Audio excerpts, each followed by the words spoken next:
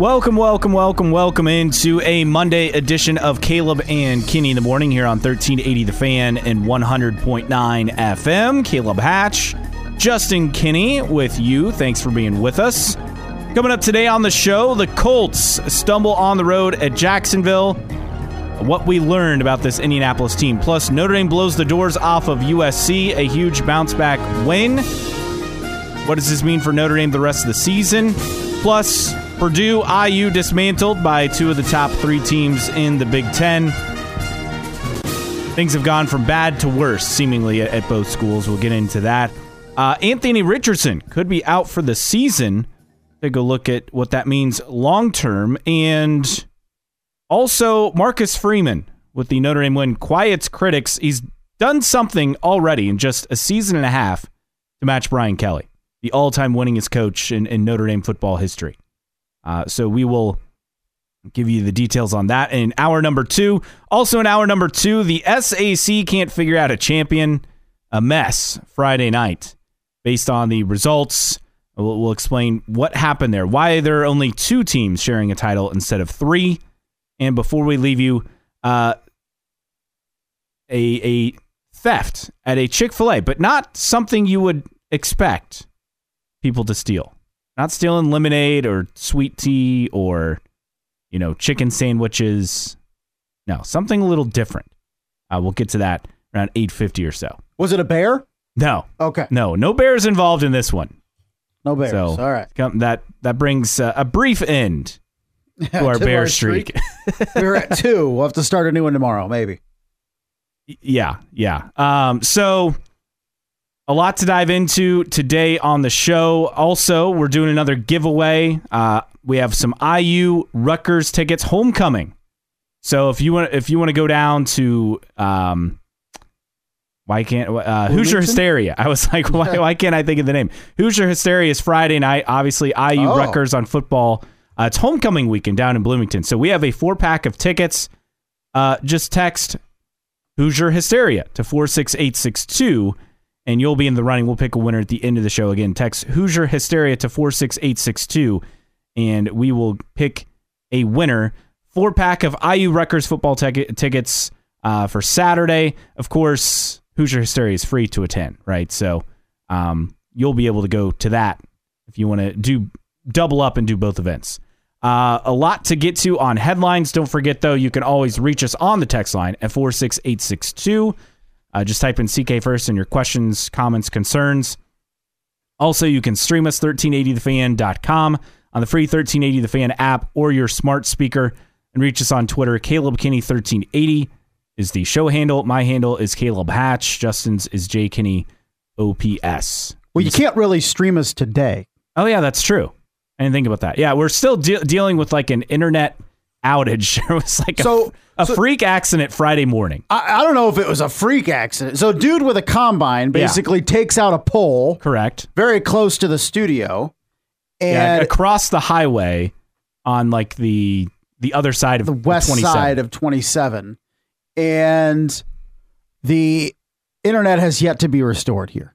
Same with phones. And phones. So I know they put up a new utility pole. They did. I don't know if did it knock out power too? Was it just the phone? So power was knocked out briefly. We have a generator here, so like all the lights came off, and then they came back on when the generator kicked on. But the generator wasn't running for super long, so I don't know if the power came back on pretty quickly or what. But I mean, it like on the radio, because I was in here in the studio. I think I was just uploading some shows or something, and all of a sudden it goes dark. And then I'm like, I lost the feed. And then it was back up within 5 seconds. So, yeah. So brief blip. If you're listening to us today, you have to listen to us over the air. That's radio. True. Good catch. Today. See, here I am just going through the regular spiel. Yeah. And I forgot. Yeah. You can't stream us today. Only on your radio. You can try, but it's not going to work. Hopefully tomorrow this thing's fixed. Yes. It already went on way too long. Agreed. That is the hope. So we dive into headlines. You can still text us, though. Text line, we have access. Now, you have to go back to Saturday and see if anybody texted in after Purdue got smashed. Because we told people because Caleb was talking about the opportunity for Purdue to beat Ohio State, and that did not happen. And we encourage people to text in even Saturday to Caleb in the event that Purdue lost and lost big. At least Indiana was up 7-0. Yeah, at the end of a scored quarter again. But Purdue was thoroughly dominated by Ohio State. Anybody call you out? I'm going back and looking. I haven't seen anything yet. Come on, people. No, I don't. Tell me you got better things to do on Saturday than text the show when nobody's here? Yeah, no, there's nothing. People complaining about the stream being down. It's like, yeah, we know it's beyond our control at this point. No one called me out. I will say this, though. As wrong as I was about my Purdue prediction, you were right about it. I was right about Notre Dame, so yes, I'll brag about that a bit later on. Headlines this morning in the NFL yesterday, you have no more undefeateds. The Jets hold off the Eagles. And how about Zach Wilson? As shaky of a start that he had, he has been definitely not spectacular, but he has been, serviceable? Would good probably enough. Be a good enough to get the job done. And the Jets have seemingly found something of late as they upset the previously undefeated Philadelphia Eagles. So Jets now 3-3, things trending in a positive direction. Meanwhile, the San Francisco 49ers, they fall for the first time this season, losing to the Browns. P.J. Walker and a quarterback, and Cleveland holds on as Jake Moody misses a field goal right at the end of the game. The Browns beat San Fran 19-17. We'll get more on the Browns defense either later on today or tomorrow on the show. But they have been historically good. It's been a long time coming good as far as what they've done defensively. So, and who do the Colts play on Sunday? The Browns. So go think about that. Meanwhile, on Sunday Night Football, you have the Bills rallying to beat the Giants. Giants really just missed opportunities. Especially the last play of the game. Yeah, last play of the game, into the half. I mean, there are so many missed opportunities. Bears fall. No surprise, Justin Fields had a broken finger? No, not a broken finger. Dislocated thumb is what the official diagnosis is. And basically, it was dislocated. He popped it back in, but couldn't grip the football. So he leaves the game. The Bears were already down 19-6, I think, at that time anyway. And the Bears fall at home 19-13. In a game that was like watching a Big Ten football. It was a brutal football game to watch. As two not good teams playing in Chicago yesterday. But imagine this. So I just texted you about this yesterday. Somebody out there had put a parlay together. I'm sure of this. Somebody had a parlay to where they had the Browns beating the 49ers. Yeah. They had the Jets beating the Eagles, and probably the Giants beating the Bills. And they were sweating through that Sunday night game trying to get what would be a very profitable parlay win. But somebody out there had that parlay and came very close to winning. But the Bills shut the door on the Giants in the final seconds. This was a game, I mean, it felt like the Giants were in control despite... Well, they couldn't score touchdowns. Yeah. I mean, this is a team that hasn't been able to score a touchdown in the first half all season long. I mean, we're like over a third of the way through the season at this point, and they still haven't scored a first half touchdown. Had opportunities to build a lead in the first half, but we're only up 6-0 at the end of the half. And they were up 6-0 at the end of the third quarter before Buffalo came alive in the fourth. Yeah, you can't win with field goals in this league. Not against teams as good as Buffalo. You got to win with touchdowns. Meanwhile, in baseball, ALCS Game 1, the Rangers beat the Astros 2-0 at Houston.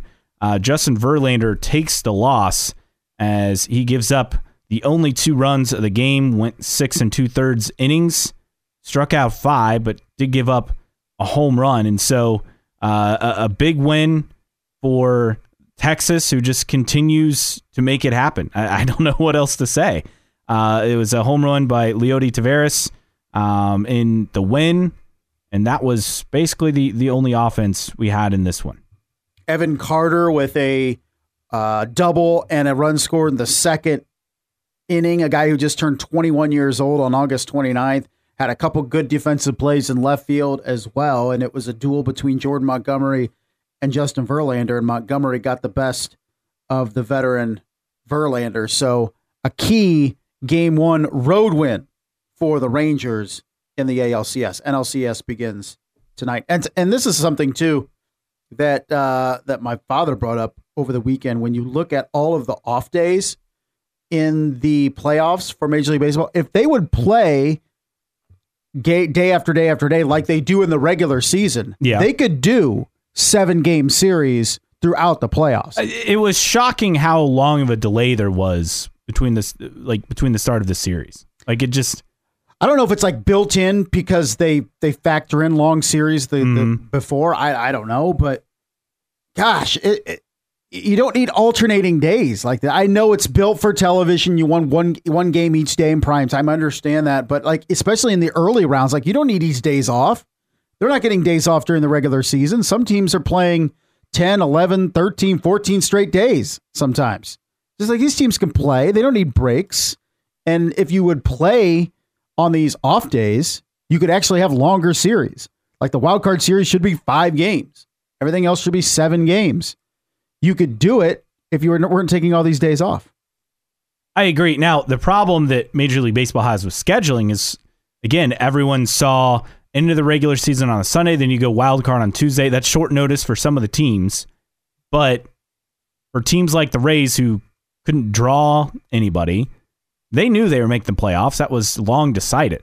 So, like, yeah, you could set I guess up you can't really do anything about a situation like that. Just if fans aren't showing up, they're not showing up. Yeah. But it is tough to promote on 2 days' notice. I will say that. I get that. I understand. But I don't know. I think that for the playoffs, I would make them longer and take some of these early or these off days out. If you're advancing in the playoffs, 2 days is more than enough for a rabid fan base to pick up playoff tickets. Meanwhile, the Rangers also officially added Max Scherzer to the roster for the ALCS. So look for him to pitch later on in this series. So that's a look at what's happening in baseball. Meanwhile, in basketball, several intriguing notes. First off, Mike Woodson gets his first recruits for the class of 2024. Liam McNeely, a 5-star forward, chose the Hoosiers over Kansas. It's the second straight recruiting win for the Hoosiers over Kansas, as Mackenzie Mbako also chose IU over the Jayhawks. So 5-star forward. This is step 1 in about 3 potential players that could be added by Indiana. McNeely, a 6'7" forward, announced yesterday afternoon. He's a Texas native, but played at Montverde Academy. Those are the key words for IU in recruiting anymore.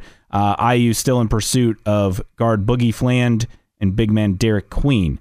So, in fact, McNeely said he was going to be openly recruiting these guys. But McNeely, number 13 player in the class, and IU still going after 2 other 5-star players from the recruiting ranks. So, big pickup. Finally got the first recruit for the class, so I think that's a relief.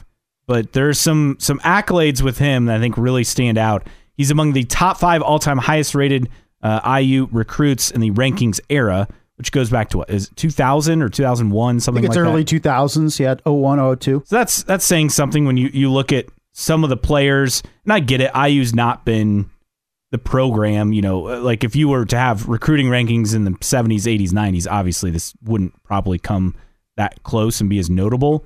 But when you have a guy who is up there, 5 of IU's top 11 highest rated recruits since 2004 have come under Mike Woodson. McNeely, Mackenzie Mbako, Jalen Hood-Schifino, Malik Renew, and Tamar Bates. If you look at McNeely, basically this dude is a wing who can shoot. Yes. And he can shoot from anywhere on the floor. He can come off screens and pull up. He can penetrate and pull up for mid-range. He can get to the bucket. He's really good. Really kind of a give and go, like a cut type player, cut to the basket, finish. He's a dude, but he's the biggest thing for me is you hear sharpshooter and you go, oh, So a guy that can actually make outside shots. Right. That's what you're looking at with McNeil. And I saw some highlights and I was like, okay, he can shoot. I mean, there was a highlight from his play yesterday where he hit a really deep three. So that's what IU's been lacking, it seems, for years. And that would obviously be huge for the program to finally have outside shooting again. So something to keep an eye on. But obviously a start. I think this is the guy everyone felt like was, I don't want to say a lock, but you figured he was going to go to IU. It's just a matter of can they get the other two guys? And if so, then you feel like you have an opportunity to do something special down the road. But for Mike Woodson, I mean, recruiting's not been the issue, right? No. It's now you need to see basketball games. Progress in March, and that's the next step. He's checked the boxes of getting back to the tournament. He's checked the box of recruiting at a much higher level compared to before. Now you got to win games in March when it matters. Meanwhile, in women's basketball yesterday, Iowa hosted an exhibition game against DePaul, and they had it at Kinnick Stadium. Really, really cool deal that they did. 55,646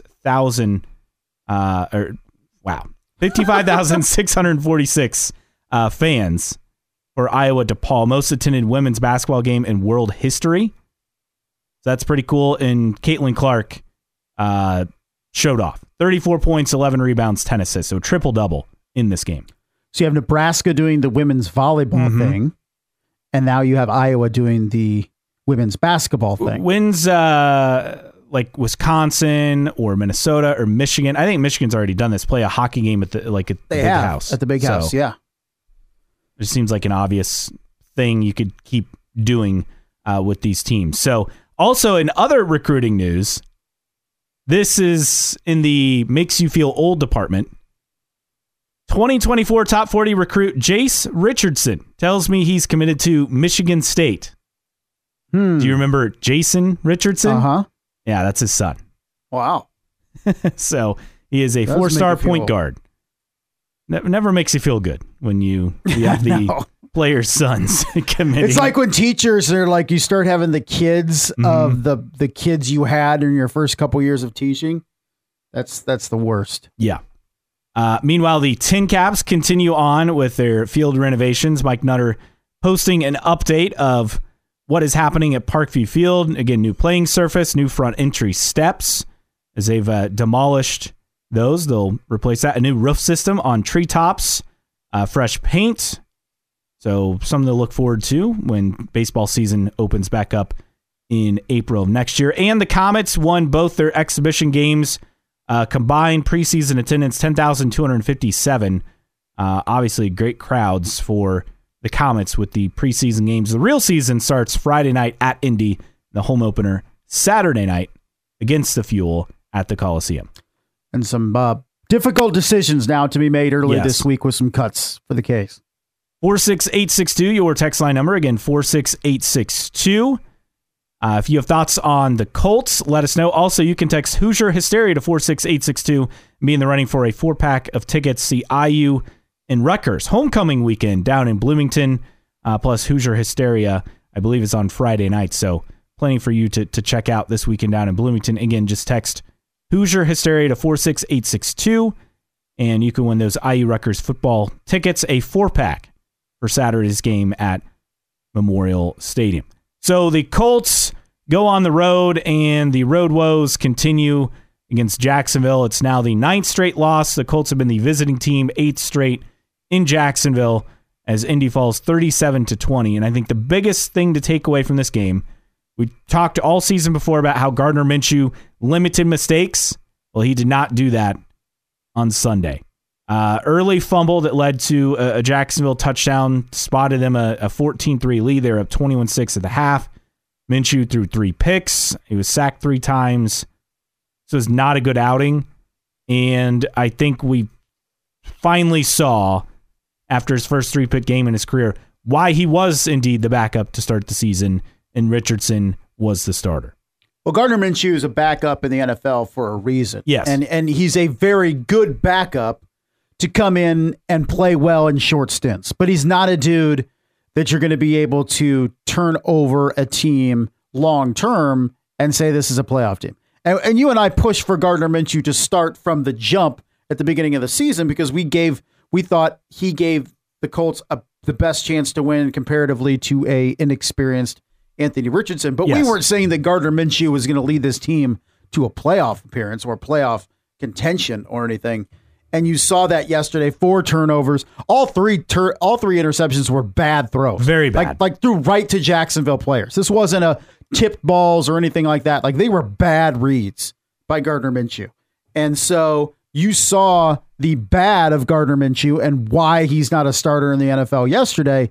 And then coupled with the news from Ian Rappaport that Anthony Richardson could be out for the season, and you're staring at a very long remainder of the schedule if Gardner Minshew is your dude. Because at the very least, if you have Anthony Richardson out there and you're losing games, you're saying, okay, we're watching the development of a potential franchise quarterback, right? But with Anthony Richardson out, if that is indeed the road that he goes down, then what are you watching for the next 10, 11 games in Indianapolis? The good news for the Colts, I mean, this feels like one of the toughest games they had remaining on the schedule. I mean, you look at who they have left. Yeah, they have Cleveland at home. Yes, Cleveland defense is great, but offensively, we know they have their issues. The Saints at home, at Carolina, at New England and Germany, at home against the Bucks, at Tennessee, at Cincinnati. That's one of the other really tough games. Pittsburgh at home, at Atlanta, Vegas at home, and Houston at home. I mean, it's not exactly a gauntlet. Now, I'm not saying they're going to go out there and finish the season and we're looking at, a 10-plus win team. That's certainly not the case. But this was one of the tougher games they have remaining. That's the positive aspect in all of this, is that there are still plenty of winnable games left. The negative aspect is teams have more tape now on Gardner Minshew in this Colts system now that he's going to continue to be the starter, obviously barring injury, perhaps for the rest of the season.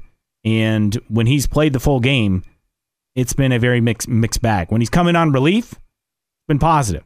But you look at the Baltimore game and what he did in that, 27 of 44, 227, a touchdown, no picks, but sacked 5 times, and we saw what happened yesterday. It's been clear the limitations are there. As you mentioned, best backup quarterback in the NFL, but he's a reliever. He's not a starter, if you will. And that's been obvious to see, especially yesterday. He's a dude that you don't want running your offense long term. Great guy to come in a spot start, relieve a quarterback that gets hurt, but long term, no. And the defense wasn't good yesterday either. Yes, Gardner Minshew put them in some bad positions, but it was an offense for Jacksonville that really had its way with the Colts. And you looked at Travis Etienne with a couple rushing touchdowns. Trevor Lawrence, I know he left the game late, but wasn't seriously injured. He pretty much had his way with the defense of the Colts. And that young secondary, when they're trying to match up with Christian Kirk and Calvin Ridley, and they did a better job on Calvin Ridley this time than the first time around, but it's still a weakness, the back end of that defense. And when you're playing good teams, good passing teams, good quarterbacks, they're going to make that young defense pay. And I think yesterday you saw that again. So when you look at Gardner Minshew and that defense, that secondary in particular, it wasn't a good day for either. Yeah, Juju Brents did have a pick, but he also had a lot of penalties, and it was a tough day for him defensively. I mean, when you're starting a rookie corner, this is what you're going to get, right? Good player. I don't think anyone expected him to go in and be a Sauce Gardner and be a lockdown corner, which Sauce Gardner has been every bit of that. But you're going to get a mixed bag. Also, when you're throwing 55 pass attempts in a game, you're simply not going to win. It's just not. Yeah. It's not a way to victory, especially with a Gardner Minshew as quarterback. You don't want Gardner Minshew throwing 55 times. No, you don't want him throwing more than 30, to be honest, because that means the running game's working and you're doing some good things. And once again, pretty even balance with Zach Moss and Jonathan Taylor in terms of carries. Neither of them did very much. Part of that was dictated by the game, with Jacksonville getting ahead by 14 early and the Colts having to go to the air pretty much immediately. But you look at Zach Moss, 7 carries, 21 yards, and a touchdown. Jonathan Taylor, 8 carries, 19 yards, and total for the game, Indianapolis averaging just over 2.5 yards per carry on the ground. It wasn't a balanced offense by any means. The game dictated them having to go to the air pretty early. But, man, this is a running offense that, when the Colts have been good, have been able to move the ball on the ground. And that almost to a certain extent has set up the pass for them.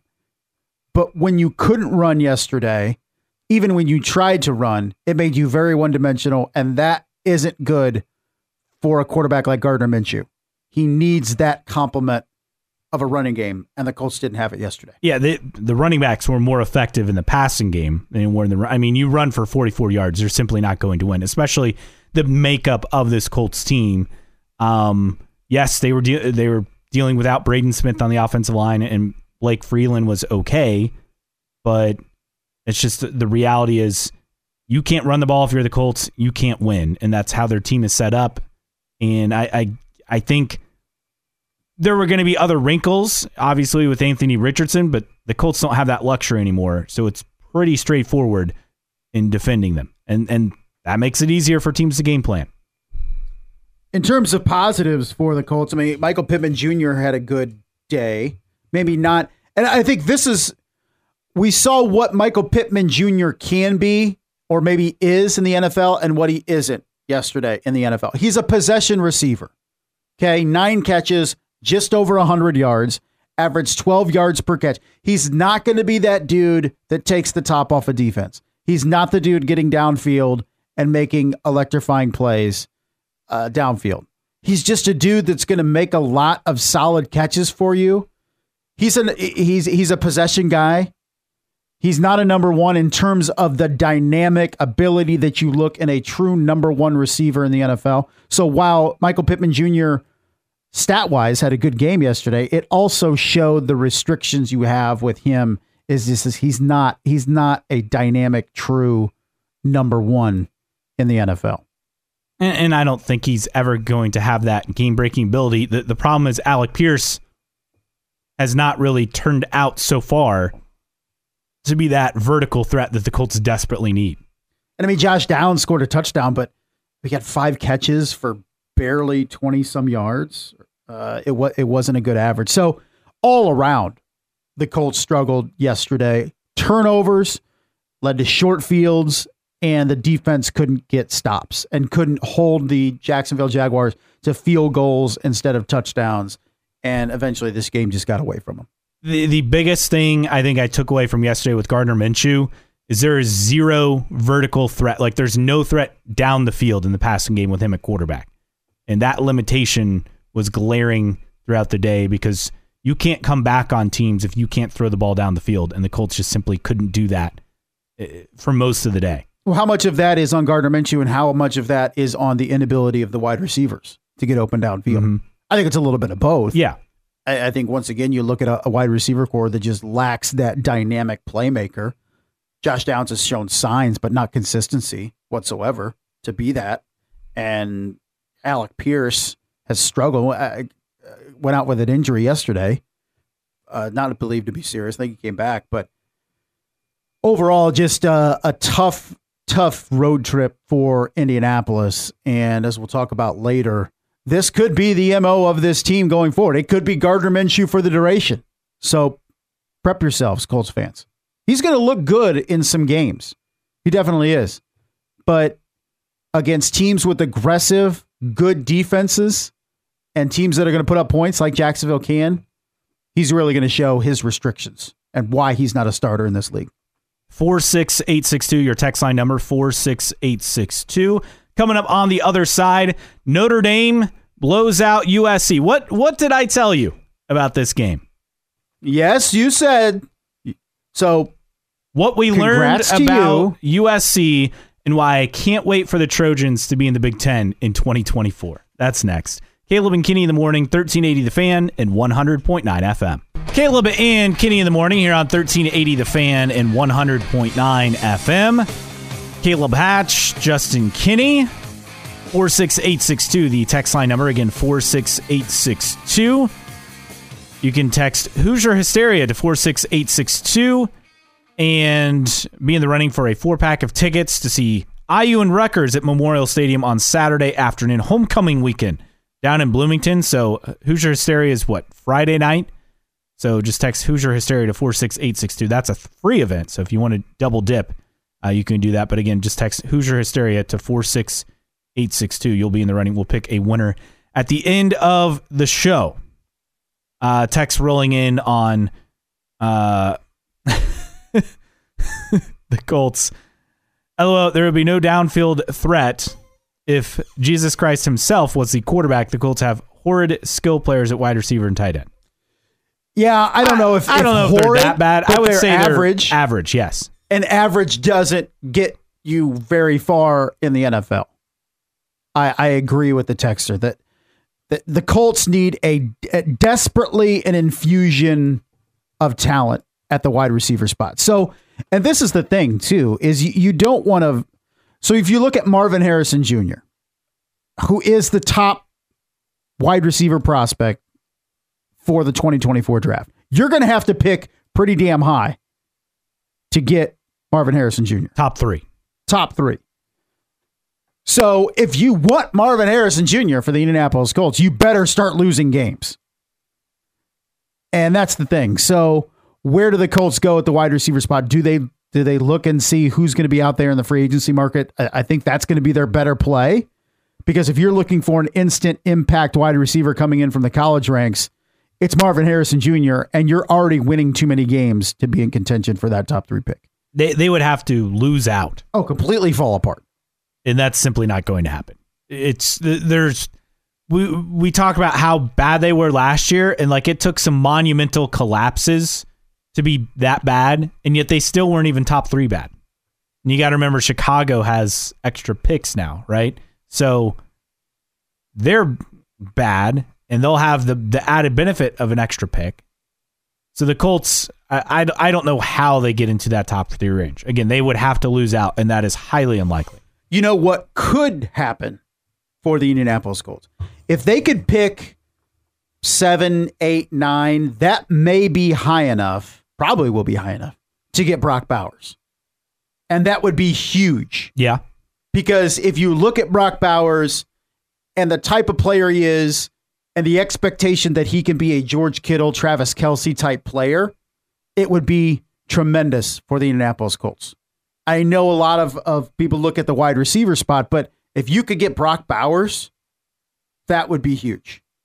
And the thing is, the Colts have a million tight ends, but none of them are serious downfield threats in the passing. You have Jelani Woods, who had a bunch of touchdowns last year, but he's still on IR this year. So, that's really the only guy you feel like could develop into something. Kylan Granson's okay, but he's not your tight end one, right? So that's part of the issue, is he's having to play a more prominent role, and he's not a tight end one for the Colts. Several texts rolling in.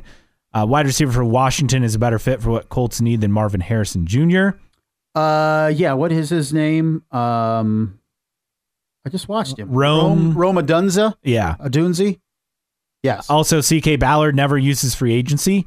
He uses it, but here's the thing. When you make splashy signings in free agency, you're spending a lot of money, and when it's a very often high risk, and I don't want to say high reward, because maybe the name makes you think it's high, but it's always guys on the tail end, right? So it's not. Not always. The thing usually with the cap, it is. With the cap, you're looking at T. Higgins, because T. Higgins is a perfect example. Still the prime of his career. The Bengals aren't going to be able to pay him because they're going to have to pay Jamar Chase, and they had to pay Joe Burrow, right? So T. Higgins could be a dude that if he hits the free agent market would be a guy that the Colts say, yes, in the prime of his career, they have to go after. So it's not always guys that are on the back end. So I don't know. If Calvin Ridley continues to have a bounce back season, do you look at him? Mike Evans, that's a guy that's on the tail end of his career, but somebody you can pick up. So I think T. Higgins would be that guy if you're looking at the wide receiver free agent market potentially for 2024. If T. Higgins hits the market, that's the dude that you'd go after if you're the Colts. 46862. Again, keep the text rolling on the text line at 46862. Yes, here we go. Just tune in. What was that Ohio State score? Yeah, 41-7. Thank right? you. I was hoping somebody would call you out for it. Keep them coming. I will accept all the hate my way. It is deserved. Yes. It is absolutely deserved. We also have to give Caleb credit for calling the Notre Dame game. Yes. So on Friday, and really all last week. So Notre Dame was, a 2.5 to 3 point favorite. The line shifted a little throughout the week, and I thought, interesting. And then you based on what USC had done throughout the season, where they never really looked good defensively. In fact, it went from question marks in the first couple games to, wow, this defense is terrible. And then you have the offense spotting, just really not putting teams away. And USC as a whole was just letting teams get back into games, or they spotted that 17-0 lead against Arizona at home the previous week before Saturday night in South Bend. They were dropping the rankings. All the signs were there that USC it was a matter of time before they lost, and probably lost handily based on how they were playing. Now, I did not see USC getting completely blown off the field like they did, because I don't think anyone would have predicted Caleb Williams would have thrown 3 picks, and some of those picks were bad, right? I mean, let's not. I think all of them were bad. Let's try to make ourselves. something out of nothing. He was. This is what happens when you get a guy who improvises and it doesn't go well. When it goes well, you look like Pat Mahomes. When it doesn't go well, you saw what happened with Caleb Williams on Saturday night. I also said that Notre Dame has a really good defense, that their offense have played elite defenses. USC isn't that now. Did Notre Dame's offense look great? No. But did they finish drives when they had to after turnovers? Yes. Because USC's defense can't stop anything. So USC is soft. I think that's clear. You look at their schedule coming up. It's going to be bad. Like you look at who they have to play down the stretch. I mean, the Cal game's the only definite win right now. Yes. I mean, I think people were throwing out, 8-4, and I'm like, yeah, if they can win these shootout games, but at some point, you can't even win those. And this was the second worst loss for Lincoln Riley as a head coach, other than that college football playoff semifinal. What was that, 2019 against LSU? Lincoln Riley teams don't play defense, and I am so excited for USC to have to come to the Big Ten and to play road games in November. Can't wait. Absolutely cannot wait. We'll see if the Big Ten defenses can slow down USC for sure. This was a lesson in defensive efficiency for Notre Dame. This game was won by Al Golden and the execution of the defense. It was a masterclass. I mean, the game plan was perfect, and it was executed perfectly. It was consistently getting to Caleb Williams and forcing him out of the pocket, but under relentless pressure. Even when he scrambled to the outside, there was help. And I know Xavier Watts benefited with a couple touchdowns or a couple interceptions and the fumble for a touchdown, but he was the beneficiary of some absolute phenomenal penetration consistently from that defensive front, from blitzes coming a different way, delayed blitzes, every which way coming from outside, inside. Al Golden deserved the game ball on Saturday because he was the mastermind behind what was a very, very good game plan that made Caleb Williams look the worst he has in the better part of 2 seasons.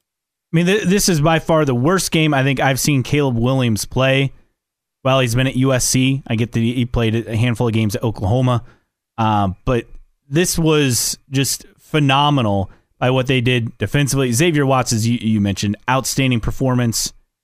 I also want to give credit to Notre Dame's special teams because anytime we've talked about the kicking struggles, a field goal with Spencer Schrader throughout the year, he's got a big leg, but he's inconsistent as far as accuracy. He looked good, and of course the Jadarian Price touchdown kickoff return. I mean, Notre Dame doesn't get many of those, but that's the second one they've had in just a couple seasons going back to 2021. So you have young talent that's making plays on special teams. That's a good sign for your program. No, it is. And this game, I know you said during the break you felt it was over at halftime. I wasn't that yet because you have a reigning Heisman Trophy winner on the other side of the field. And when USC cut it to 24-13 late in the third, and Notre Dame had done nothing in the third quarter offensively, I said, well, if that continues, if USC can get another stop and get the ball back, if they could score, it's a real barn burner going down the stretch. But credit to the offense and Sam Hartman on that ensuing drive. It was 3 straight runs by Audric Estime that resulted in a first down. Then a pass to Mitchell Evans for another first down. And then on 2nd and 10, the deep pass down the seam to Chris Tyree for the touchdown. And that's when it was over. That's when it went 31-13. You said, okay, Notre Dame's going to win this game. So when Notre Dame had to execute offensively, both in the first half getting off to that quick start and also late in that third, when USC had seemingly got some momentum and Notre Dame was not doing anything offensively, they put together a drive that effectively sealed it, and you went to your 2 dogs. You went to Audric Estime, and you went to Sam Hartman, and Chris Tyree didn't drop the ball. Yeah, unlike the previous week. So that was, to me, the key drive, particularly in that second half, that said, this is Notre Dame's game to win. Because I texted you and said, at 24-13, I'm going to put a couple dollars on the Trojans because they seem to have momentum. And I did. And I thought if USC could get a stop and get the ball back to Caleb Williams, then they had a shot to score again and make it close. But USC did not get the stop, as they accustomedly don't. And when it counted, Notre Dame got the score, and USC couldn't play defense. A couple of texts rolling in at 46862. USC is not going to be soft forever. Here's the thing, though. That is the identity of Lincoln Riley teams. And outscoring opponents and having bad defense worked when he was in the Big 12 for the most part. It works in the Pac-12. That does not work in the Big 10. Then also the texter goes and say playing the Big 10 is going to open up big-time recruiting opportunities. You get these Midwest kids on campus, and it's between Ann Arbor and Southern Cal in November, and it's a wrap, LOL. One would think that, but there are a lot of people who don't want to play that far away, right? It also depends on NIL opportunities. So it's not like I get that you think, oh, USC and UCLA especially are going to come in and just recruit away all these Midwest kids. They might get some, but I don't think it's going to be as much as you'd think. I don't think it's going to be this huge shift because here's the thing. If you're getting recruited by Michigan, you're probably already at least potentially on the radar for like a USC. Or if you're recruited by Ohio State, you're on the radar for USC. So USC has no problem recruiting.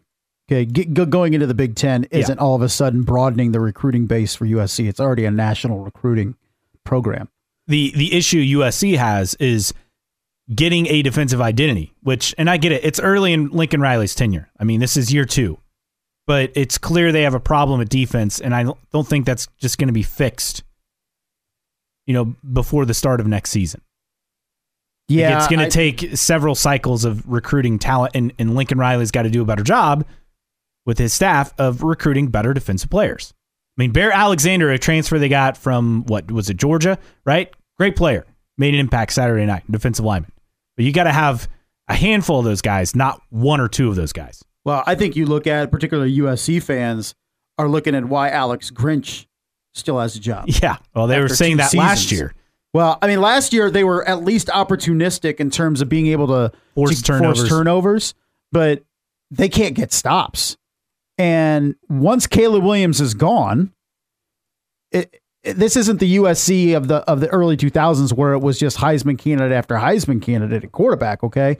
So there's a lot of questions on how good or not good this USC team will be once Caleb Williams is gone, because this defense doesn't seem to be getting any better.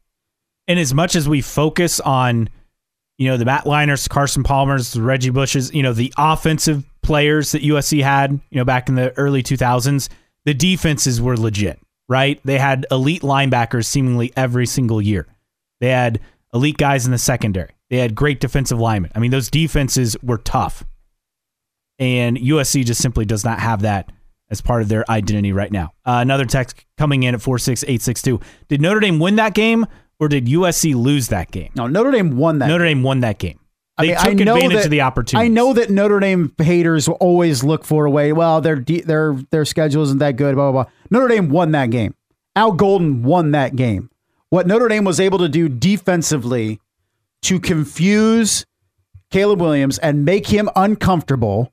He was a dude that was looking to make things out of nothing and do too much, and that's why he threw 3 picks. Notre Dame's defense won that game for the Irish, and Al Golden, a master class in game planning and identifying what his team's strengths were. Because make no mistake, this is not a dominant defensive front by Notre Dame. No. It can play dominant at times. We saw it play dominant, but it doesn't have first, second round picks up there, okay? These are all average dudes that are trying to emerge. There's a couple guys up there that are really starting to emerge and could be long-term big-time guys up front. But we're not talking about a line like a Georgia or an Alabama that has surefire first-rounders up there, okay? Especially in the edge. But they played like it on Friday night, and Notre Dame 100% unequivocally won that football game on Saturday night. 46862, your text line number 46862. Meanwhile, on the other side, Purdue and IU dismantled by 2 of the Big Ten's best. Both these games left me with more questions than answers as far as the game plan and the strategy. We'll get into that on the other side. Caleb and Kenny in the morning, 1380 The Fan and 100.9 FM. Caleb and Kenny in the morning here on 1380 The Fan, 100.9 FM. Don't forget you can text Hoosier Hysteria to 46862. Be in the running for a 4-pack of tickets. See IU and Rutgers Saturday afternoon at Memorial Stadium down in Bloomington. Homecoming weekend. So just text Hoosier Hysteria because Hoosier Hysteria also taking place on Friday night. So you can double up and be a part of both events. That may be the bigger draw for the weekend. Perhaps. Well, homecoming week. I mean, it's always a draw for both. Maybe there's a IU grad that wouldn't mind going down there and seeing the game. Yeah, Hoosier Hysteria this Friday. Doors open at 6:30, begins at 7:30. There's I forgot about this concert by Gucci Mane. Oh, really? Yeah, the rapper. Yeah. So free admission, and then you can stay in Bloomington and then go to IU Rutgers if you're our winner. Homecoming game. How about that? That's the positive. Yeah, so let's get to the negatives here because it was all pretty much negative for Purdue. IU, there's at least one glimmer of hope. So for Purdue, they couldn't stop Ohio State. It was a bad day weather-wise, kind of rainy, breezy, not good conditions. Purdue couldn't take advantage of opportunities. They get in scoring position. They missed 3 field goals. The biggest thing that stuck out to me, they're kicking a field goal down 27-0 in the fourth. Why? Why are you kicking a field goal? That is a losing mentality there. I couldn't believe it anyway. Yeah, he missed it. It was a tough day for Julio Macias, who's from the area. It was not a good day for him kicking the ball. But that was just a real what are we doing here? There's no point in trying to make it look better. I never understand coaches who play so they don't get shut out.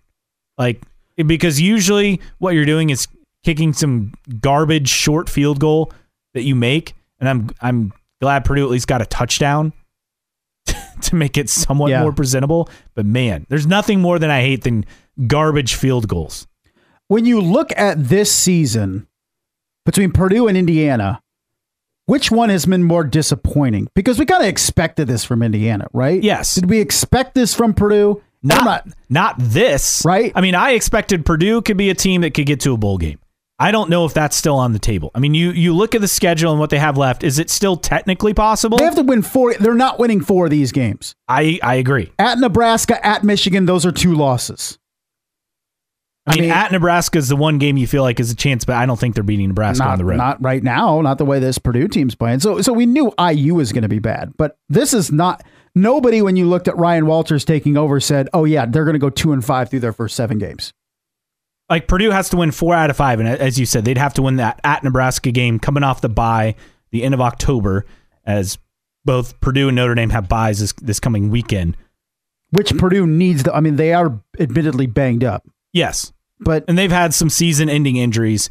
But the real issue I have is just the lack of aggression late when you're already getting blown out. Hudson Card has certainly not been the player we thought he could be. I mean, he wasn't a turnover machine for once against Ohio State. That was the positive. But he has not been the guy I think we all thought he would. And I think that's probably why Purdue is disappointed. I mean, Devin Mockabee had a good game. Ran for over 100 yards. But Hudson Card has not been the playmaker he's been that Purdue needed him to be, and also he's been more of a turnover-prone quarterback. So there's a lot to be disappointed about, but I think the biggest thing is I just think Purdue is underwhelmed because Hudson Card has not been the guy I thought he'd be. Look, that's why I thought they'd go to a bowl game, because I thought Hudson Card would be a really good quarterback and could continue. To have a guy who is not, a Jeff Brom kind of system experienced quarterback, but a guy who is really talented, transferred from Texas, is a threat to run, can throw the ball. It played well in spots for the Longhorns when Quinn Ewers was hurt last year, including in the Alabama game. He has been a disappointment. And defensively, Purdue's been a disappointment, and that was made worse by the fact that they had so many injuries, especially a freshman starting in the secondary on Saturday. IU at least got off to a decent start against Michigan. And I thought Michigan, first of all, Michigan just came out bored. I mean, admittedly, they're playing IU, and I know there's 100,000 people there, but you're playing Indiana. Fall down 7-0. IU had the ball up 7-0. No, Michigan scored on their ensuing possession. Here's what the big sequence of plays was. After Michigan had scored their second touchdown, you said, all right, IU's got to score here to stay in this game. And the second play of the drive, when Brendan Sorsby hit Donovan McCulley down the sideline for 37 yards, and you're then inside the Michigan 40. So you've got a big play to move into Michigan territory and maybe regain some of the momentum if you can score. But Zach Carpenter gets called on the face mask, hands to the face effectively, up front. So there's no play. Instead, IU gets moved back to the 11. And then they end up having to punt. And then on the ensuing play, our first play of the Michigan drive, the unnecessary roughness by Marcus Burris Jr. was just stupid. And then Michigan goes ahead and scores on that drive. They're up 21-0. Game over. But somebody has to explain to me why all of a sudden Indiana is going to rotating quarterbacks now with Taven Jackson and Brendan Sorsby. Not that Taven Jackson was overly good on Saturday, but once again, just the non-committal to quarterbacks. Well, and who's causing this? Because it didn't feel like it was Walt Bell before. It certainly doesn't feel like it's Rod carrying out. Like, why is Tom Allen? And some of the players have made this thought that when you rotate quarterbacks like this, that's terrible for a quarterback's confidence. Donovan McCulley says it's difficult for a quarterback to get into a routine with so much rotation at the position. Yeah.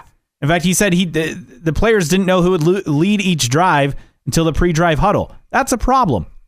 That's a significant problem because the message that your quarterback is giving has to be a consistent message. And they're two completely different quarterbacks as well. So when you look at that and you're looking to be led by a quarterback and every other drive, you have somebody else out there, it can be difficult. And it just seems like Tom Allen is trying everything humanly possible to find something, but isn't displaying any type of consistency to try to build anything. But let's be real, like Indiana stinks regardless. But At least throw Taven Jackson out there and allow him to learn. If he's your guy going forward, you have to allow him to struggle and work his way out of those struggles. And Tom Allen didn't do that. It was Taven Jackson made a couple mistakes, so he yanked him and put Brendan Sorsby in. And then he went back to Taven. It made no sense. And the worst part is it was pre-planned before the game. Taven Jackson got series 1 and 2, and then Brendan Sorsby was always going to get series number 3. And think about this. I don't get it. Think about this. You get rid of Walt Bell. You have an off week. Okay. You have 2 weeks effectively to straighten things out and get on a good path. And that's the game plan you come up with, that you're just going to split time with your quarterbacks instead of over the course of 2 weeks, just hammering. Taven Jackson's getting every first team rep and just trying to build continuity and consistency with your QB1. Instead, that's the game plan you come up with out of a bye. Terrible. How much longer do we have to deal with this? At least if you're an IU or Purdue fan, Purdue, obviously a lot of hype going into the upcoming season. They're now number 1 in KenPom, the Ken Pomeroy basketball rankings. Hey, how about that? So they have that to look forward to, and IU, of course, has the big 5-star recruit committing to the Hoosiers yesterday in Liam McNeely. So there are other things to look forward to because football season has been a disaster up to this point. Ryan Walters at least gets a pass, yes, because it's year 1. Correct. Okay? If he's 2-5 in year 2, then you start worrying if you're a Purdue fan. IU has no excuse. Tom Allen's gone. IU's going to find the money. Don't worry. It's a disaster in Bloomington. He's gone by the end of the season. Let's hope so.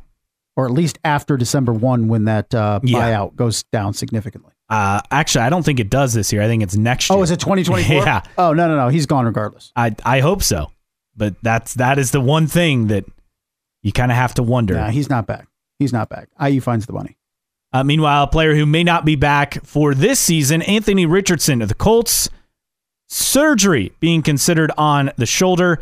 What does this mean now for his timeline and what the Colts do in the future? What does it mean for this season? We'll get to that on the other side here on Caleb and Kenny in the morning, 1380 The Fan and 100.9 FM. Hour number 2, Caleb and Kenny in the morning here on 1380 The Fan and 100.9 FM. Caleb Hatch, Justin Kenny with you. 46862 is how you reach us today on the show. No stream.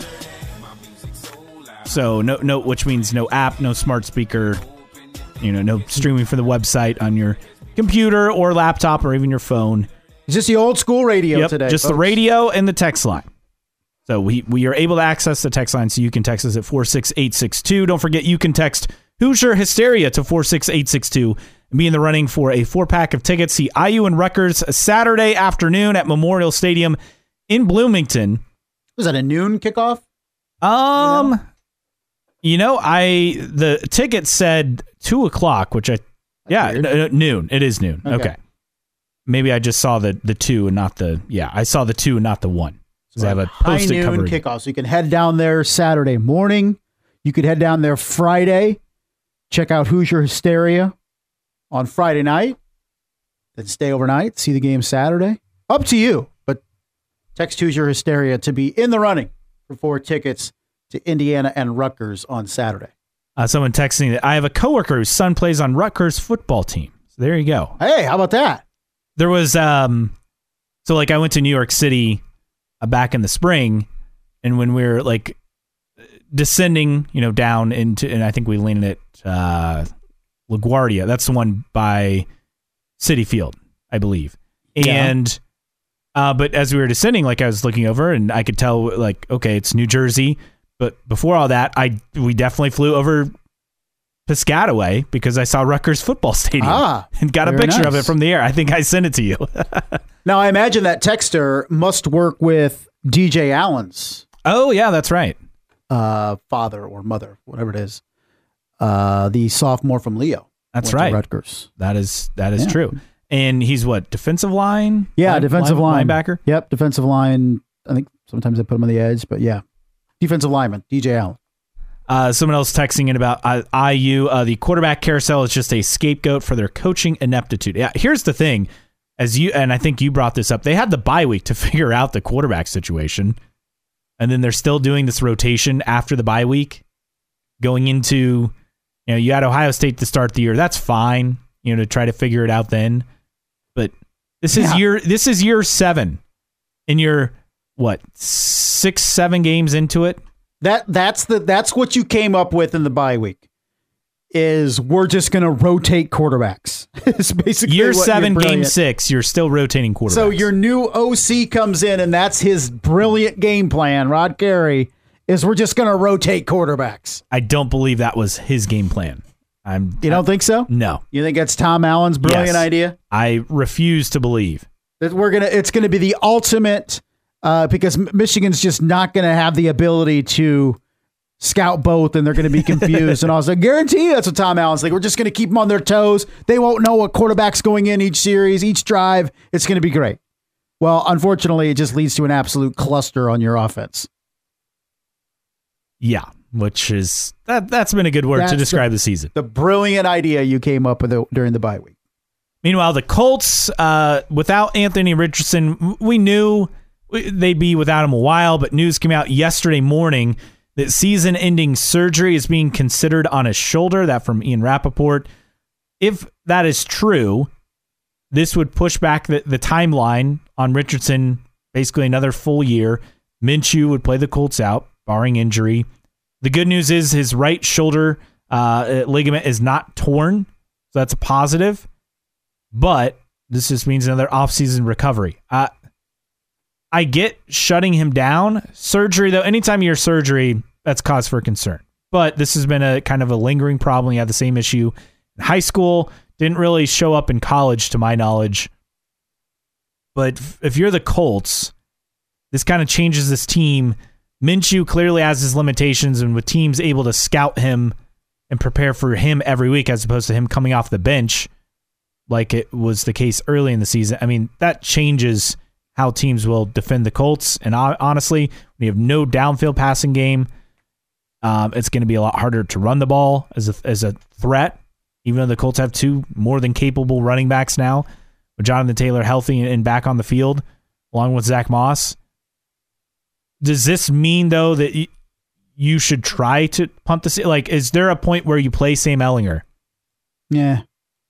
Maybe. I don't think you intentionally...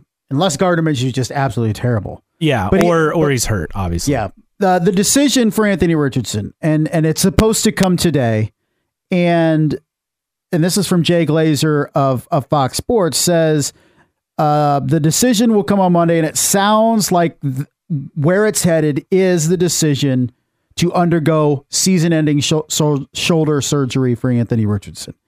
And basically the concern for the Indianapolis Colts is balancing the short-term health of Anthony Richardson with his long-term prospects. So do you rush him back to try to get him out there and get valuable snaps, valuable game experience, with the possibility that he could injure the shoulder again more seriously? Or do you just shut him down now, have the surgery, rehab, be ready to go well in advance of OTAs and camp and all that stuff, and allow him to learn from the sidelines and go forward? That's the decision that the Indianapolis Colts have to make, and Anthony Richardson has to make, and it sounds like the decision is going to be to shut him down. Here's the thing. With the throwing shoulder at play... You don't mess around with the throwing shoulder, okay? Like, off shoulder, anything else, an ankle, whatever. Like, this is your throwing shoulder. Like, if you screw up your throwing shoulder, you're done. You're screwed. And the problem now is for the Indianapolis Colts is they took a quarterback that was going to need a lot of reps and is not getting those reps. And for all intents and purposes, this is going to be a lost season for the Indianapolis Colts in the sense that they are no closer to finding a franchise quarterback heading into 2024 than they were 2023. If Anthony Richardson is done for this season, because you don't know. We have not seen enough of Anthony Richardson to say yes or no, he can be a franchise quarterback in this league. So while you're finding out other things about Indianapolis in terms of, yes, they need more weaponry offensively. Yes, they're deficient on the back end of the defense in terms of experience. When you look at the most important position on the field, they are no closer to solving that heading into next year if Anthony Richardson is done. Here's my thing. You at least saw flashes this year that Anthony Richardson could be the guy. He didn't look completely inept running the offense. It didn't look unprepared. Like, this was not Zach Wilson levels of bad, I don't know. Zach Wilson's been pretty good the last couple of weeks. Yeah. Well, I don't want to say pretty good. He's been serviceable. Like he's getting better. And a lot of that is playing time. The game slows down the more reps you get, right? But the game has not really ever looked too fast for Richardson in the season. Yeah. He had his moments in the preseason, and rightfully so. But it's not looked like he's been completely out of his depth. And that was the biggest thing for me to see. And he's checked that box. The problem now, as you mentioned, is just the lack of reps, and you need more reps, whether it's practice or game, and staying healthy. I'm not ready to go the bust route because he's quote-unquote injury-prone. I mean, we're talking one season. Again, you can go back and look at other players who had injuries their rookie year. You can go back and look at other sports and people who were labeled as injury-prone, and they turned out okay. I think I mentioned on the show the other day, Steph Curry was injury-prone early in his career. He turned out okay. Right. So I don't think you need to jump to that conclusion just yet. Now, if this continues again next year, maybe I could be convinced. So I think there's a spot here where the Colts, I don't want to say you bought another year because you really didn't, because that means it's really just one less year of Richardson and Taylor together. And that's the part that's the biggest bummer in all of this. It is. And I guess when you look at what the prospects are for the Colts going forward, is maybe they can put a run together where they have 7 or 8 wins. I think 8 wins is possible, but anything more than that right now is out of expectations. I mean, Ian Rappaport saying that the report that the MRI results showed that there was no tear in Anthony Richardson's labrum and that the ligaments look better than expected. Even so, surgery is still being heavily considered and probable. When you look at overall in the 5 games that Anthony Richardson was active in, it has limited him to play just 50% of those snaps of those 5 games. He showed a lot of promise. I think he showed the aptitude to run the position in terms of decision making. Yeah, the command of the offense. Yes. But there's always a but. You're not having that full season now to where you're going into 2024 as still evaluating the quarterback position. And that's a difficult thing because now next year you're going once again, we got to figure out if Anthony Richardson's the guy or not. The hope was if you did commit to playing him this season, which you did, you'd hope to see him. I guess with you and I, and our philosophy was him just sitting and watching. This is maybe the best thing for Anthony Richardson's development. He sits, he rehabs, he recovers, he watches, he learns. He comes out in 2024 ready to perform. Several texts rolling in at 46862. Every week that Richardson is out is another week that Colts fans can wish they would have traded up and drafted C.J. Stroud. I'm not even close to there yet. No, I don't think so. Here's the thing. You can't evaluate, you got to give a quarterback 3 to 4 years to really, and you should know by year 3, for example, Justin Fields and the Bears, who a guy is.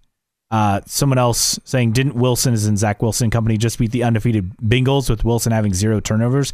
They didn't have any turnovers, but here's the thing. It's not like he was the reason why they won the game. Well, it was the reason why they didn't lose it. Yeah, and I think that's a step forward. Thing. That's an important thing for Zach Wilson. He has played better the last couple weeks. I still don't think Zach Wilson is the guy to lead the Jets into the playoffs and have a deep playoff run. But at the same time, he is playing better. C.J. Stroud, yeah, he's been really, really good through the first 6 weeks of the season. But it's only 6 weeks.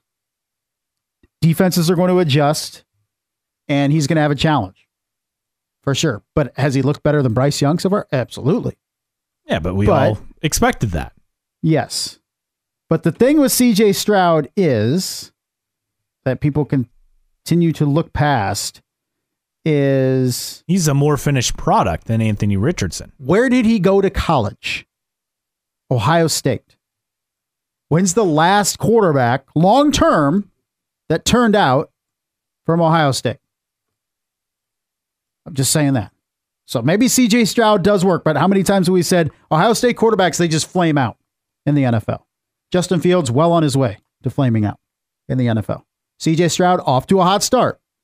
But the track record for Ohio State quarterbacks isn't the best. So I'm going to wait more than 6 weeks to proclaim CJ Stroud as the guy coming out of this draft as the quarterback that's going to have the best professional career. Jets fan. Thank you. Jets deserve some love, including Wilson, Fort Wayne Jets fan. How about that? The Jets getting some, like I said at the start of the show, there was somebody out there that made the parlay that the Jets were going to win and the Browns were going to win yesterday and the Giants were going to beat the Buffalo Bills last night. And you came so close to hitting on what would have been a very lucrative parlay. Coming up on the other side, Marcus Freeman quieted the critics with the win over USC and also matched Brian Kelly. We'll explain that next. Caleb and Kenny in the morning, 1380 The Fan and 100.9 FM. Caleb and Kenny in the morning here on 1380 The Fan, 100.9 FM. Your chance to win today on the show. You can text text Hoosier Hysteria to 46862. Again, Hoosier Hysteria to 46862. We're giving away a 4-pack of tickets to IU and Rutgers down in Bloomington this Saturday afternoon at Memorial Stadium. So IU football, which happens to coincide with homecoming weekend, which also means Hoosier Hysteria Friday night at Assembly Hall. Doors open at 6:30. The event starts at 7:30. That event's free, but you can also make a weekend of it and go to the football game as well. Again, just text Hoosier Hysteria to 46862. We'll pick a winner at the end of the show. So Notre Dame with their big win over USC on Saturday night, 48-20 was the second worst loss for Lincoln Riley as a head coach. We're just saying something because they got destroyed by LSU in a college football playoff game. So to even come close to that is impressive. Marcus Freeman now 2-3 against top 10 ranked teams as a Notre Dame head coach. Obviously the win last year over Clemson, the win this year over USC, who was ranked 10th at the time. A couple losses, Oklahoma State and then Ohio State twice. Oklahoma State was his first game as coach. So, I mean, I don't think anyone's really holding that against him. But what he did Saturday, and this is mind-blowing to me, but Marcus Freeman already has as many top 10 wins at Notre Dame Stadium in a season and a half as Brian Kelly had in 12 years as the Notre Dame head coach. Two. Clemson and then USC. Yes. Okay. For Freeman. Overall, Brian Kelly was 4-11 against opponents ranked in the top 10 at the time of the game. So only 2 at home. Mm-hmm. Here's my thing with Marcus Freeman is that's great. Okay. But if he had lost against USC, then we're talking about is Marcus Freeman the guy at Notre Dame. Yeah. So we can't let one game dictate, not that you're saying this, one game dictate between is Marcus Freeman the guy at Notre Dame and Marcus Freeman is the equivalent to Brian Kelly in terms of beating good teams, as mediocre as that was. Here's my thing with Freeman and what he's done so far. Anytime it feels like people, and again, very short tenure, but anytime it feels like the pitchforks are ready to come out, he's responded. The Clemson win last year was a response, right? After the Stanford debacle. This year, the USC win, a response after the Louisville road loss, which, here's the thing, winning road games in college football is hard. Winning road games when you're Notre Dame and it's the other team's Super Bowl every time is really hard, especially against a Louisville team. The program's clearly on the rise with Jeff Brom going back to Louisville. They've had a good season. Yes, they lost against Pitt on Saturday. This is what happens in college football, right? I mean, when you have 18 to 23-year-old kids playing, this is what happens. And it happens in the NFL. We saw it yesterday. Yeah. So I'm not really concerned about that. But to me, Freeman, 6 wins over ranked opponents. He's 6-4 against the AP top 25. These are positive things. And I get that people will point to, well, it's the almost, like against Ohio State. And you can even point to the almost winning a major bowl game in his first game as coach when they let Oklahoma State come back and then win that one. I get that. I understand that argument. But to me, you're seeing progress. You're seeing a track record so far that is at or above what Brian Kelly could do. In terms of playing top teams, I think Marcus Freeman has no problem, no issue getting his teams prepared to play the big games. What Marcus Freeman needs to work on is making sure his team is as locked in when they play lesser opponents. Now, we saw it last year, and make no mistake, Notre Dame is a better football team than Louisville.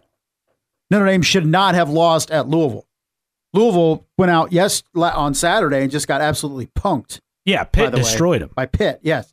So while Marcus Freeman, I think, is hitting all the right buttons when they're playing Clemson and Ohio State and USC, he needs to make sure that he's doing the very same thing and his team is as prepared to play Marshall and Stanford and Louisville. Because make no mistake, if Notre Dame goes out in 2 weeks and loses at home to Pitt, then we start having conversations again about Marcus Freeman. Or if they lose to Wake Forest, or they go to Stanford and lose to end the season. So that's the thing. Marcus Freeman can win the top games for Notre Dame. We've seen that happen. But what he can't afford to do is drop the games they shouldn't. And that's the one thing that Brian Kelly still has over Marcus Freeman so far. Now, did Brian Kelly lose a lot of games he should not have lost early on in his coaching tenure at Notre Dame? Yes, but different program. I mean, Kelly had to build the program back up. He did that. He succeeded. Year 3, had him play for a national championship. Marcus Freeman inherited a top 10 program and has got them hovering around that level. I mean, they're top 15, top 20. It's just a matter of finishing it off. And this year they have an opportunity to finish it off, to go 10-2 and get to, a major bowl game again. And that would be an improvement from last year. Yeah. 4 losses. So Notre Dame is on schedule. You look at the remainder of their schedule, 2 bye weeks, 4 games left, that they should win every game outside of maybe that Clemson game.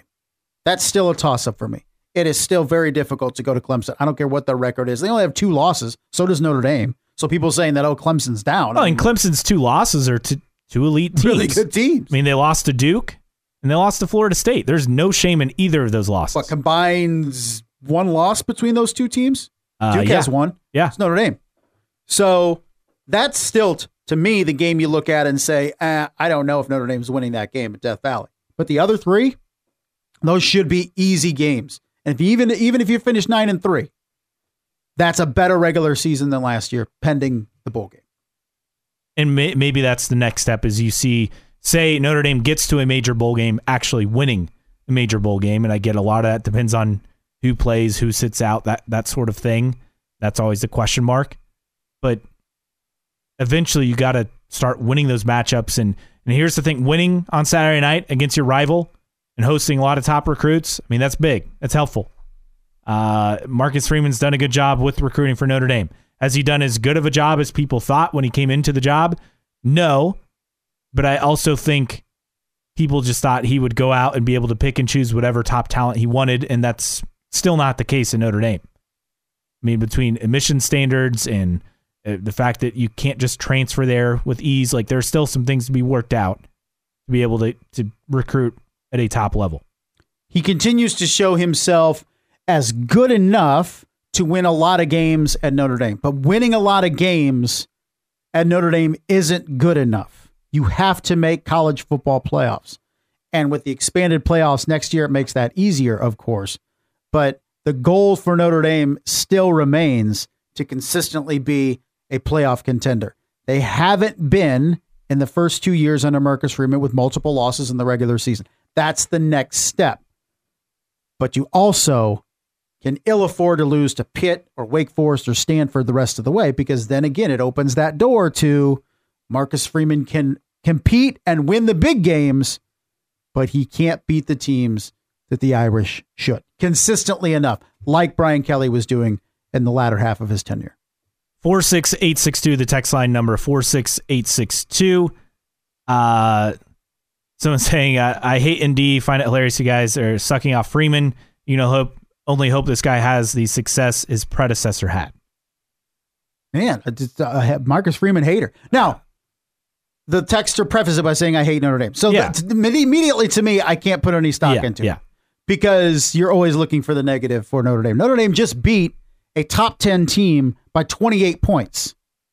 and made the reigning Heisman Trophy winner look bad. Very bad. Okay, this isn't like, Caleb Williams is overhyped. The dude won the Heisman Trophy last year, okay? And Notre Dame effectively neutered him on Saturday night. Yeah, people were like, did USC really lose that? Or Notre Dame really win that game? Or did USC lose it? Or, Marcus Freeman's terrible. Like, did you watch? Did you watch the game? Did you see how bad he looked? Because Notre Dame game planned for him to perfection? It is okay to be a Notre Dame hater, yet still give them 1 ounce of credit. Okay? But some people just are incapable of doing that. Oh, and here's the other thing. Marcus Freeman's a likable dude. Even people who don't like Notre Dame. Yeah, okay. Like Marcus Freeman. Like Marcus Freeman. I can see not liking Brian Kent. Yeah. Like, what has Marcus Freeman done for anybody to not like him? Besides being the head coach at Notre Dame. Right. I mean, besides that. Like, personable dude, family guy. I mean, I read a story a couple weeks back about how he goes and supports other athletic programs at Notre Dame. Yeah. Women's basketball. Brian Kelly didn't do that. No. He didn't waste time going to women's basketball and all that stuff. He is engaged at Notre Dame. He props up the entire athletics department. I mean, coaches have said, yeah, he gives us his number, and you're like, yeah, whatever. But if they have a question, text him. He'll respond. Call her. Like, what has Marcus Freeman done for anybody to not like the dude? It's astounding to me. Other than, like you said, being the head coach at Notre Dame.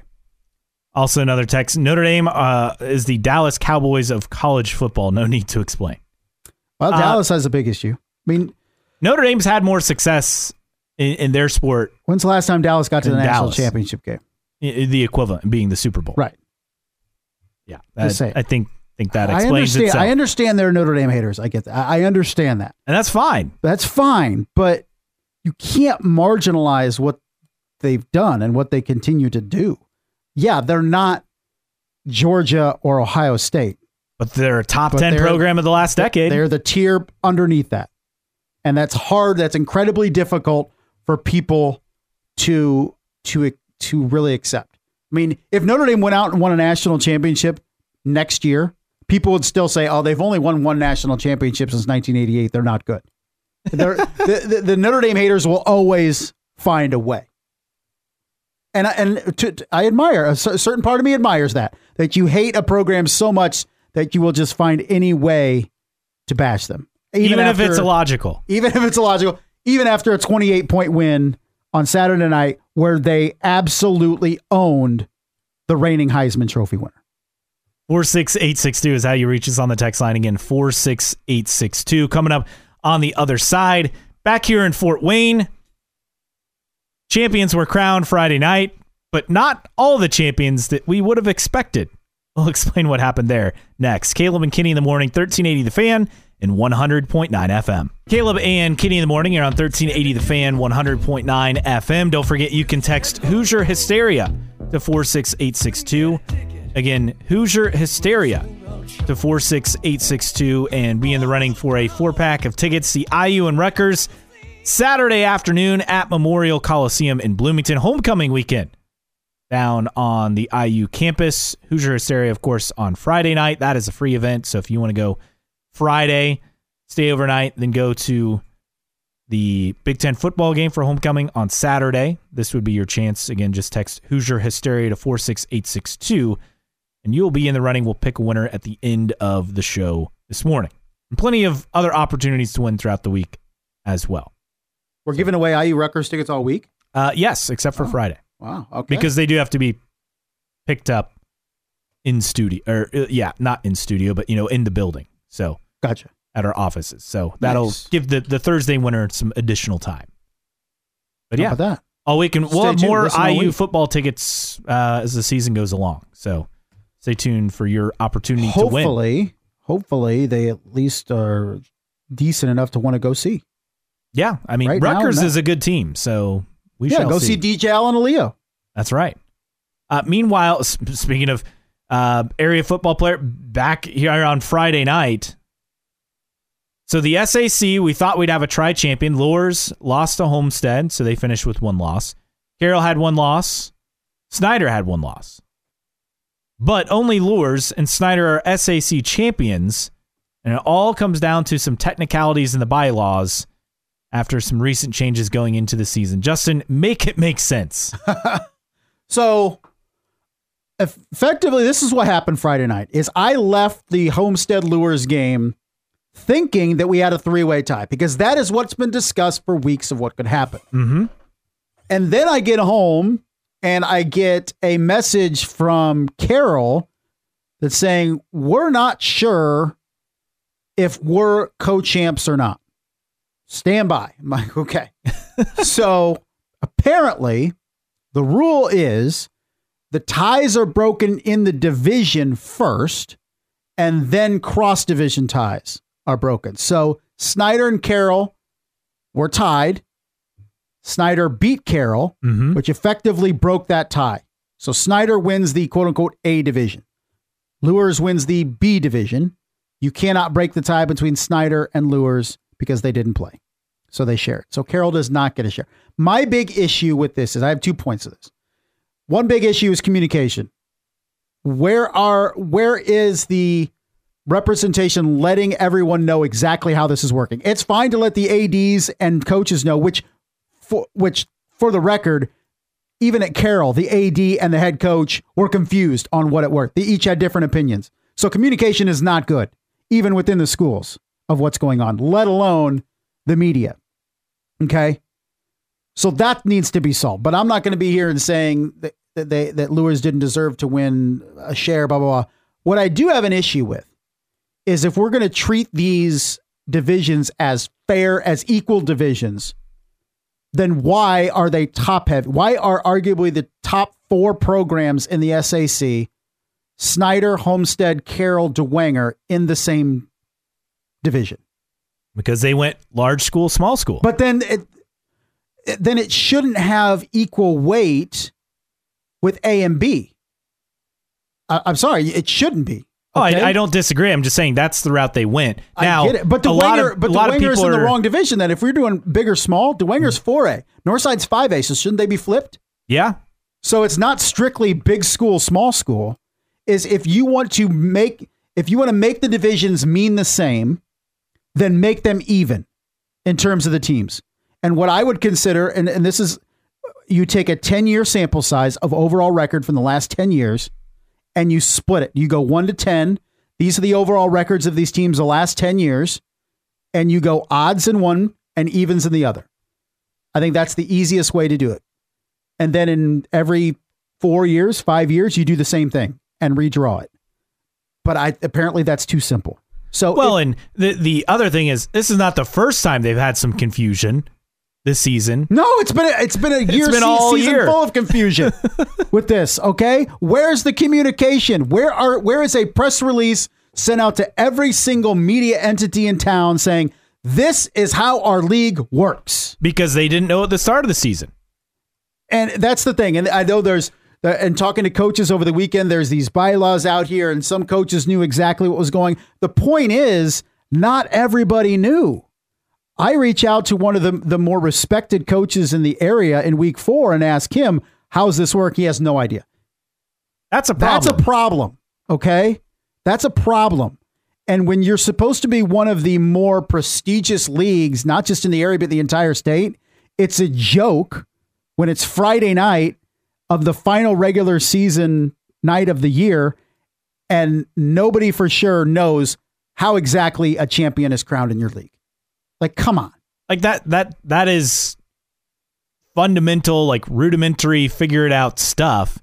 And it felt like they were winging it as the season went on with how stuff would work. And you'd get different answers week to week on how it worked. And, no one knew. And you ask coaches, and I'm not really sure. And another AD was like, I think it works this way, and blah, blah, blah. And I'm reaching out to the people that are supposed to know this stuff, and they don't. Or they have a misinterpretation of how it works. Communication. We're both married. What's the most important thing? Communication. Right? Communication. And the SAC failed in its communication this year. And as part of the problem, there's no one person in charge, and they don't, have like they have structure. They have an SAC president. Oh, okay. They have a someone representative of the sport of football. Okay. And their admins in Fort Wayne Community Schools. But part of that too is they have 8 million job duties. I mean, they're trying to run a school, trying to run an athletics department. I get it. But at the same time, like, it's a collective failure. I'm not calling out one or two. It's a collective failure. But come on, Friday night of week 9, and you still have confusion of who's tied for your champion. Like, come on, it's a Mickey Mouse show, and you need to make sure that the people know. And the first time that somebody knows what the rule is, and they see in the media that they're wrong, why aren't you reaching out and say, hey, this is actually how it works? Because I had a couple people do that to me this year, and how they explained it was wrong. So not only was I wrong, the people that thought they were right were also wrong. It's just absolute cluster. It's next level bad. All that to say, sectional play starts this Friday. East Noble at New Haven is our 1380 The Fan game of the week. Kickoff at 7 o'clock in that one. Coming up on the other side, we'll wrap things up. Final chance to enter for IU Rutgers tickets. Again, just text Hoosier Hysteria to 46862. You could see IU and Rutgers down in Bloomington on Saturday afternoon. Noon kickoff at Memorial Stadium. Final story we'll get to next. Some thieves raided a Chick-fil-A, but for an interesting item. We'll explain. Caleb and Kenny in the morning, 1380 The Fan and 100.9 FM. Final time here on a Monday. Caleb and Kenny in the morning, 1380 The Fan, 100.9 FM. 46862, the text line number. You can text Hoosier Hysteria for a shot at IU Rutgers tickets for this Saturday. You can win a 4-pack. Homecoming weekend in Bloomington. Again, just text Hoosier Hysteria. You want to win tickets to the IU Rutgers football game coming up this Saturday. Text coming in also. CK, why does the SAC have divisions? Schedules are unbalanced now, or the SAC could do like soccer and promote and relegate each season. I don't know why they have divisions. I think they didn't have them before. No, but they also added non-conference. Yeah. So they think, okay, with less non-conference or with less conference games, then you play only the teams in your division. I get what they were going for. It doesn't make sense to me. I don't know why that you have two divisions that are uneven in terms of power. This wouldn't happen if you split up Snyder and Carroll, if you split up Homestead and Dwenger, if you split up Northside and Lures. I think those 4 teams, or those 6, you could say, by and large, are the top 6. Then you put Wayne and Concordia on either side. Then you have Northrop and South. Like, split them up evenly. I don't understand. If you're going to have divisions, split them up evenly, because you stack one division and then you give equal parts relevancy to both divisions. I'm not saying Bishop Lures shouldn't have won the SAC, a piece of it. It's just following the rules. It's just weird. It's convoluted. Hopefully changes are made. But at the very least, whatever the format, communicate what the hell is going on. Yeah. Communication is key, right? Yes. So we're talking sports here, and also marriage encounter this morning. Communication is key. Meanwhile, in Georgia, so our final story of the day, some thieves stole some items from an Athens, Georgia Chick-fil-A. Hundreds of gallons of cooking oil. Cooking oil? Yes. This is apparently more common than you think, what a news story says, Fox 5 Atlanta. Why? Because apparently that can be sold. This is not the first time the store has been targeted. This time it happened around 3 a.m. October 5th, restaurant on Atlanta Highway. But apparently they rented a U-Haul, siphoned out several $1,000s worth of cooking oil. And that cooking oil, police say, can be refined and sold and can be used as fuel. Huh. Yeah. So worth what a lot of money. To just stealing money or stealing copper pipes. The old-fashioned stuff. Now people are stealing cooking oil. They said large vehicles like U-Hauls shouldn't be around restaurants in the early morning hours. Yeah, you think? Thanks. Duly it's noted. A little fishy. But that wraps it up for us today. Thanks for all the texts.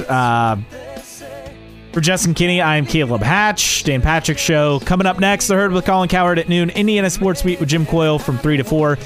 And the Sports Rush with Brett Rump from 4 to 6. Your opportunity to win Foreigner tickets starting today and all week long on the Sports Rush. Thanks for joining us here on Caleb and Kinney in the morning on 1380 The Fan and 100.9 FM.